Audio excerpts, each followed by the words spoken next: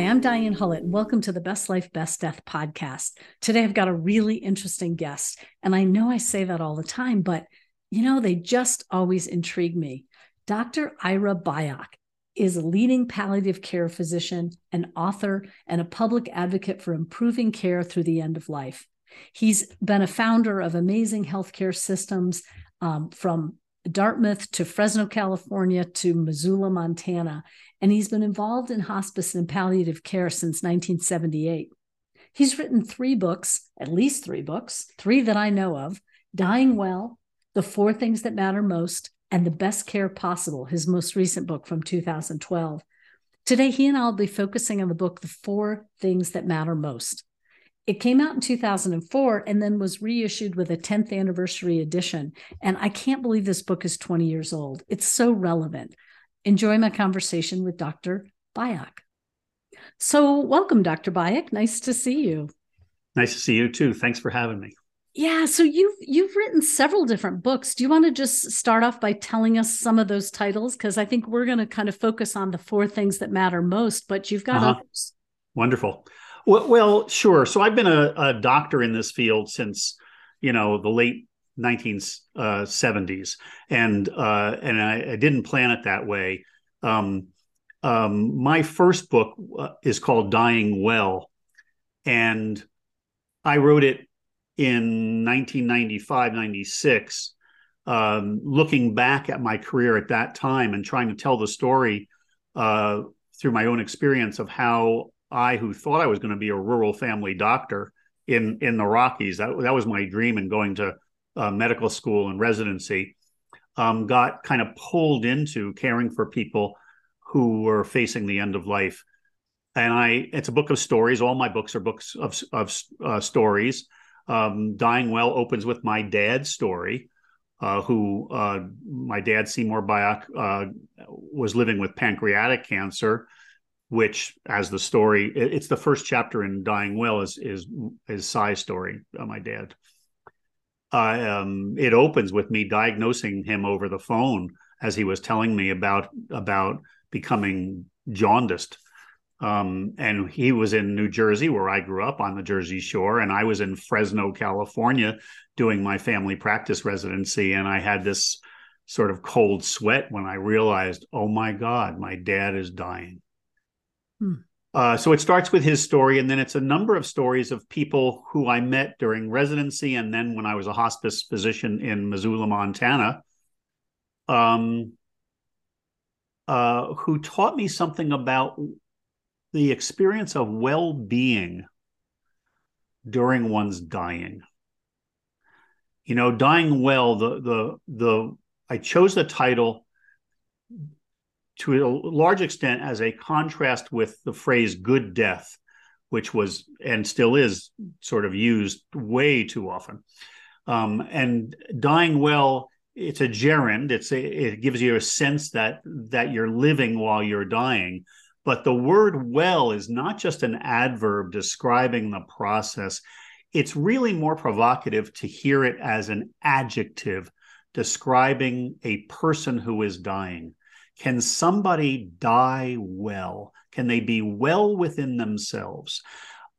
That has been the thread that has ended up captivating me and directing my career, and what I've written about in several different books now. Dying Well is a book of 8 or 10 stories of people I had the privilege of knowing or caring for through the end of life, each of whom illuminated some other aspect of well-being. And then we'll talk about the four things that matter most, which was my, effort to sort of distill what I would call the work of life completion from a developmental human development frame, particularly completing relationships. When we can come back to that. And then my most recent book, published now 10 years ago, while I was working at Dartmouth in directing the palliative care program at Dartmouth in New Hampshire, is called The Best Care Possible. And it's about basically about highly personalized care for people who are seriously ill, because the best care possible is what everybody wants. When you or someone you love is seriously ill, you want the best care possible. But what it means may be entirely different for one person than another.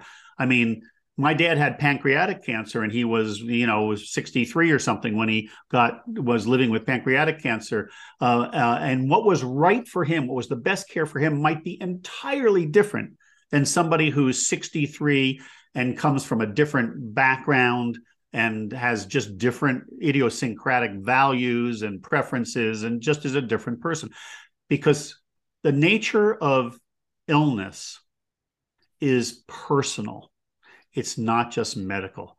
And while that seems so, well, sure, duh, in fact, within healthcare and frankly, within the dominant American culture, we kind of default to assuming that if you're seriously ill, your experience is somehow medical, fundamentally medical. And we get it wrong, man. Everybody gets it wrong. So I've written about the personal experience of illness and the phenomenon of well-being through the end of life. That's so powerful. I just want to underscore that when you are diagnosed with something, when you discover that you have a disease, and maybe it's a life-limiting disease, that is a personal experience. And we wrap it in a medical field and kind of assume that treatments and response and your age and your stage and all that will be somewhat fit in a package, when in fact it just doesn't. And what it means to go through that health crisis or through dying is such a personal event. And I love the word, like, it's a communal event too, borrowing that from Barbara Carnes. She says dying is not a medical event, it's a community event, and it impacts the dying person and everyone around them. Yes. So I would say it's a personal experience, but because whole persons, are individuals within the context of families, really their households and their communities. For me, by understanding that it's personal, you wrap in when one person has a serious diagnosis, the family, his or her family, shares in the illness. Right. And so does his or her community. And I go through this. I mean, it's important to me because as a physician who started as a family doc, but has, went on to practice, I practiced emergency medicine as well, because when I was doing hospice care, you couldn't just be a hospice doctor. You couldn't put food on the table at home if you were a hospice doctor. But I was an emergency doc, but also as a hospice and palliative care doc. If I can keep in my mind that the patient I'm serving their personal experience, I have enormous value to add, bringing medical technology, the diagnostics and therapeutics to bear, but it's always in service of their personal experience. And unfortunately, we often, particularly doctors, I think, tend to assume that the personal will be subordinated to the medical. And so do we as patients. And by the way, let me hasten to say that that's entirely appropriate sometimes when, to subordinate your personal experience, because you got to get medical things done. But it's not always appropriate.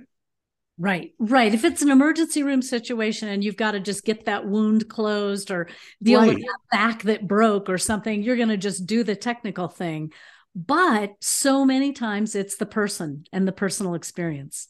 And as illness progresses and medical technology and therapeutics, frankly, has less to offer in terms of the physiology or living longer, the personal clearly has to take priority to the medical. The medical is there then to support the person.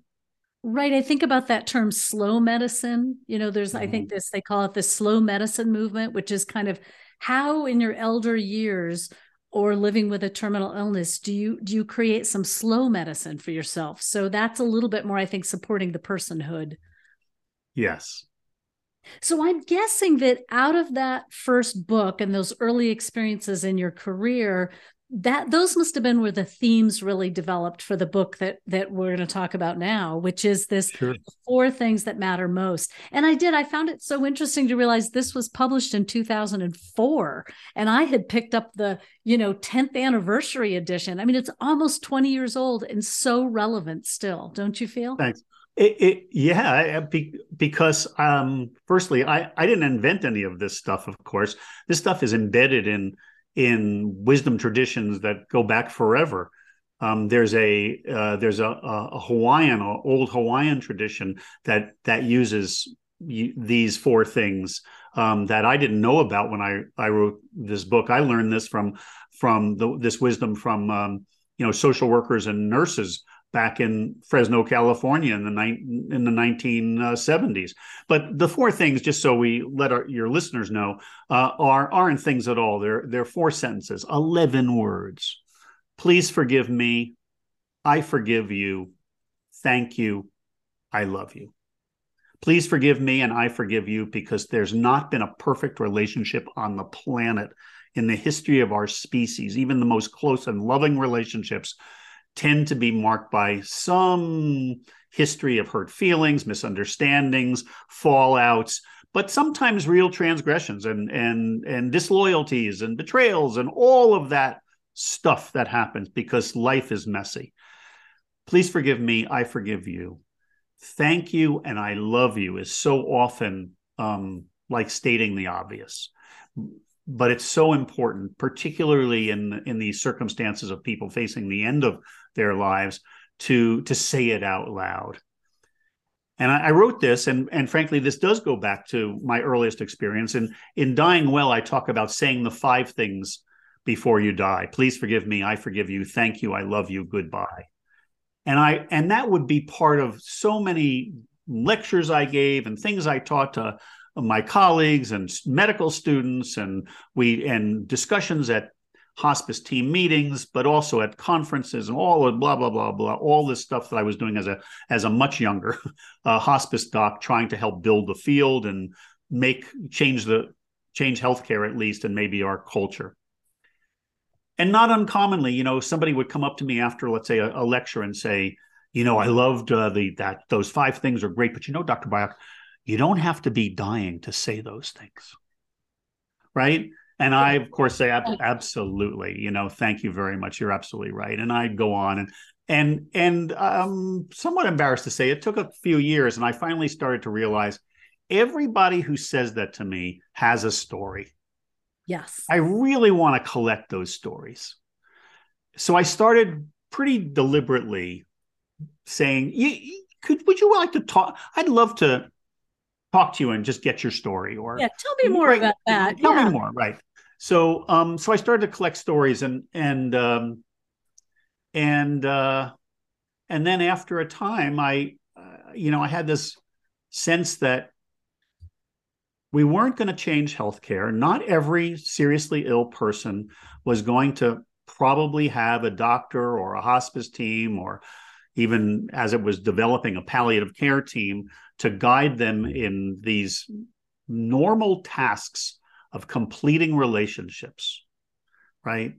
Honoring and celebrating relationships, really, because it is what matters to people, And I decided I have to teach the public. I have to talk to the public directly. I have to have a dialogue with the culture, because this one we can do for ourselves. This is not like insight therapy or something that has how can I say it, counseling that has risks. Right. You don't need an expert. You don't need expertise in this right. to be guided in this. This is really simple. This is pretty simple. Asking for and offering forgiveness, expressing gratitude and love are about the least toxic, most positive things people can do. Right. And I love that by writing the book and saying, let's put this more out to the public, you were also saying, let's do this younger. Let's not wait till the dying moment. Let's, as you said, hey, Dr. Byock, this doesn't have to be for dying. This can be at any occasion, at any conversation, at any moment. There can be these sudden openings of gratitude that can really alter relationships. Yes. And forgiveness. You say in the book, you say, forgiveness is maybe the least understood or the most Yes. misunderstood. Say more about forgiveness. Well, we think somehow forgiveness is about redemption or absolving somebody who harmed you of their responsibility, right? And that's just nonsense. And there's this phrase "forgive and forget," which is the stupidest phrase or a little nostrum in the English language. I mean, for one thing, forgiveness requires remembering. Right. If you can't remember, that's amnesia. That's not forgiveness, right? So forgiveness means accepting that the past cannot be changed, right? The forgiveness means giving up all hope of a better past, right? But acknowledging that the past need not control your future. It's a letting go of things. But if somebody harms you, if you're in business and somebody buys something on loan and never pays you back, right? You can forgive the debt. You don't have to let it accrue interest. You can take the loss one time, right? It doesn't mean that you're going to do it again, but you don't have to walk around with that on your books, right? That emotional forgiveness right. is similar. You don't have to walk around with it on your books. Right. Or carrying that burden on your shoulder, right? Yeah. You can let it go. And it's just a happier thing. And expressing, people say, well, Dr. Byock, or, as a hospice and palliative care doc and having cared for so many people who are facing the end of life, what's that taught you about? How's that changed your life? I'd love to tell you that's a good imitation. I like that. I wish I could say I never screw up anymore. I never say the wrong thing. I never snap at somebody I love, like my dear wife, or, but that would be a lie. Right. What it has done, what I've learned is to apologize far earlier and more authentically. And in apologizing, how I understand apologizing is, it is standing in front of somebody who you care about and acknowledging, it's almost like standing naked in front of them. They can see all of your imperfections, all of your warts, and say, will you still accept me? I am so embarrassed about, I'm ashamed of myself having done that. Even if it's a small infraction, there's a little touch of, well, I'm really ashamed of myself, right? Will you still take me? Can we? And it basically is a statement that this relationship means more to me than how embarrassed I feel right now. Right. Right. It works out well, usually, if that is accepted. And ironically, though I'm not going to say this is a strategy for strengthening relationships, ironically, in my experience, relationships tend to get stronger after you've, apologized in an authentic way to somebody. There's a softening, right? And in that softening is kind of our vulnerability. And in our vulnerability is our connection, I think. Exactly. I love you say that one interviewer said to you, okay, Dr. Byock, I should do my interviewer voice. Dr. Byock, you say the kernel of the book in the first paragraph, these 11 words. Right. Why write a whole book about it? Right. He actually said, why would anybody buy this book? And this was on my satellite book tour, as I was actually trying to sell books during those 2 weeks. And I, my first thought was, oh, good point. I read that in the book cover. I read it on the inside flap. What do I need to buy this for? Exactly. But the real answer is because it all sounds so preposterous. Unless you read the stories, and since you read the book, I choose some really tough stories. The stories carry the lessons that even in pretty seriously fractured relationships, and when real transgressions have happened or anger is entirely legitimate, healing is possible. If I were to say healing is possible without that, it sounds like some sort of pop psychology or woo-woo, and that's not where I'm coming from.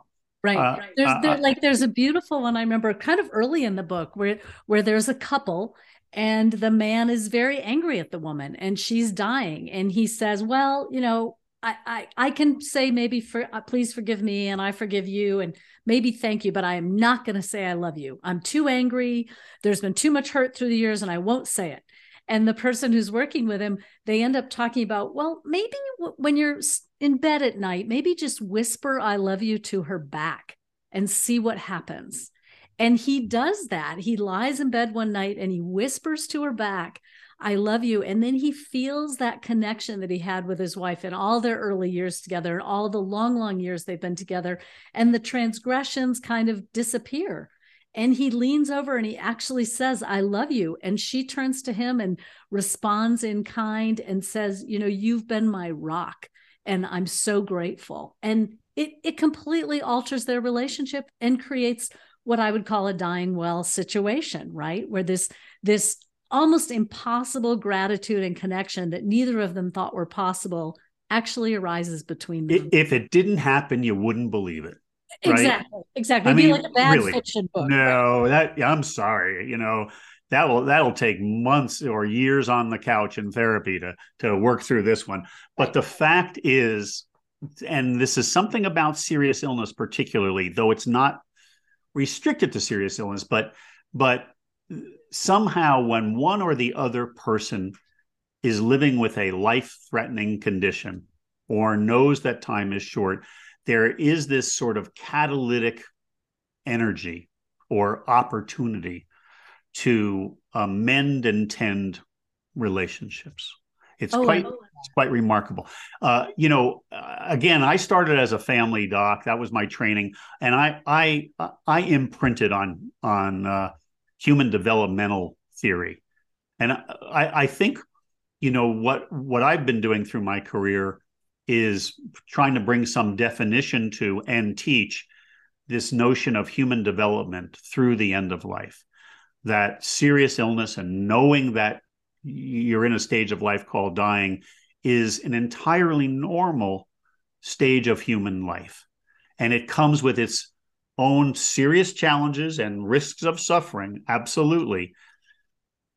And it also comes with particular developmental tasks and opportunities.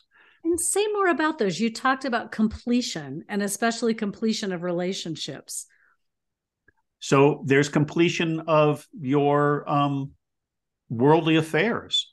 There's just doing the practicalities of closing, bank accounts or giving your passwords to people you love, including not only your financial stuff, but your Facebook account or so that they can close it, making sure they don't have to go through probate by changing, your will or the title of the home or your fiduciary will, your financial will.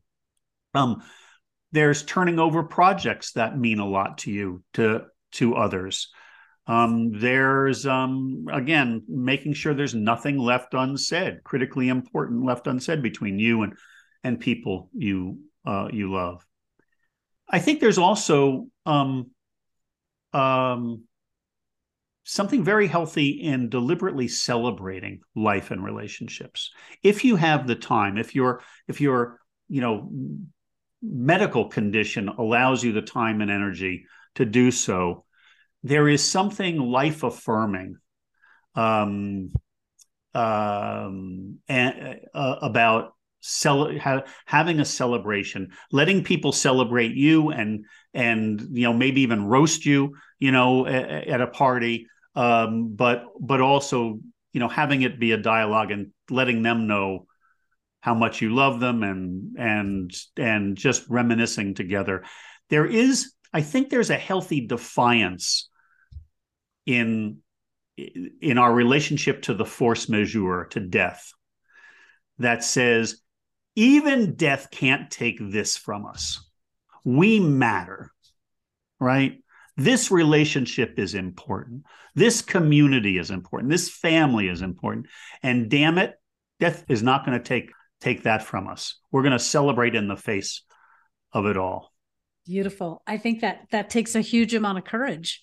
Because you're not talking about denial. You're talking about in the face of still being willing to claim our humanity and our community and our relationships and our loved ones as vastly important to us. That's right. I really do think that these are developmentally important opportunities that we have in the difficult, inherently difficult, unwanted time of life we call dying. I'm not trying to put a lipstick on this pig or look at it through rose-colored glasses to change metaphors. Dying sucks, right? You can quote me, but it doesn't only suck. Oh, I'm going to quote you on that. Yeah, I loved, there was a part in the book when you talked about tending that I was going to read that was so great. You say, because of my work with patients of many ages, backgrounds, and life circumstances, I know that this kind of healing is not just a matter of luck. And I think that's so important. As a doctor, I cannot heal relationships between other people any more than I can will the grass to grow. I can prepare them for healing, plant some seeds, keep careful watch, and nurture any evidence of growth. In the plowing and planting and tending of the emotional and spiritual healing process, words are my most valuable tools, and they can become yours too. And I really liked that part, that this isn't luck. This isn't that some people mended their relationships and other people just don't. This is making a deliberate choice to use these 11 words or whatever words come to you to step into that completion, as you call it. Exactly. And if anybody's, listening and thinking to themselves, yeah, right. You're my audience. You are my audience. I picked stories to address because I would be that reader, right? Skeptical. I'm the yeah, right. Sounds too glib. It's the stories that I think open people up to the possibility of, well, maybe so. Okay. There's no harm in trying. And I go through that a fair amount in the book too, right? You can only take care of your side of any relationship. But if you show up and that's 90% of life is showing up. The other 10% turns out entails arriving with good intentions. Show up, arrive with good intentions. Whatever happens, you've taken care of your side of the relationship. So well put. Well, I just love how you've encapsulated a lot of life experience and a lot of people's stories into, you've really distilled it down to something pretty simple. And as you said, I love that you say, this is not yours alone. It's not like you made this up. Many, many traditions have come to this same kind of sense of These are what matters. These demonstrations of these words are what heal relationships. And I go back to what you said in the beginning about this really important piece about how it is possible, even in the face of death, to die well. Exactly. I think that should be the next big thing in American culture. Oh, say more. We're all about well-being in American culture, but it's about physical health. So, we buy organic foods and we jog and swim and bicycle long distances and we wear seatbelts and bicycle helmets and we floss, right? But well-being is possible, internal well-being, being right with oneself, right with one's family, right with the world, right with one's maker. That's also possible. And that's possible through the very end of life. You can be well within yourself. Even during the period of time that we would consider you to be dying. And again, and as an old doc, my fondest goals for the people who were my patients, who are my patients, is that they be well, right? Yeah. I can't make anybody immortal, but if I can support them in being well as they leave this life, man, that does it for me. That's it. That makes me think of another great writer, Stephen Jenkinson, in his book Die Wise. He says, dying wise is an act of love It carries an abiding faith in life. It carries love for the world, and it asks that same faith and love of those who attend to it when it comes. Dying well is not the end of parenting, but the fullness of parenting, not the end of a marriage, but the last great act of a married life. Dying well is a bequest that you leave to those you love, probably the only thing that in the end will not be eaten by moths, apportioned by lawyers, or bought for quarters in a yard sale. Beautiful. Dying well is the way you could be known by those you won't live long enough to meet, the way by which they might feel loved by you even after you are gone. Yeah. Wonderful. Well, thank you so much for your time, Dr. Byock. I just really appreciate what you bring and what your books are bringing to the world. And I love this. Let's make dying well the new trend. I think that's what it should be. I think it will transform people's lives to realize that they don't have to fear dying. They don't have to, look forward to it, but that it's just another part of being human. It is about full and healthy living. Well, thank you very much for having me. It's been a pleasure. Thank you so much for the conversation. I really appreciate it. You've been listening to the Best Life, Best Death podcast with Dr. Ira Byock. You can find out more about him and all the many, many good things he does in the world at irabyock.org. And you can find out more about the work I do at bestlifebestdeath.com. Thanks for listening.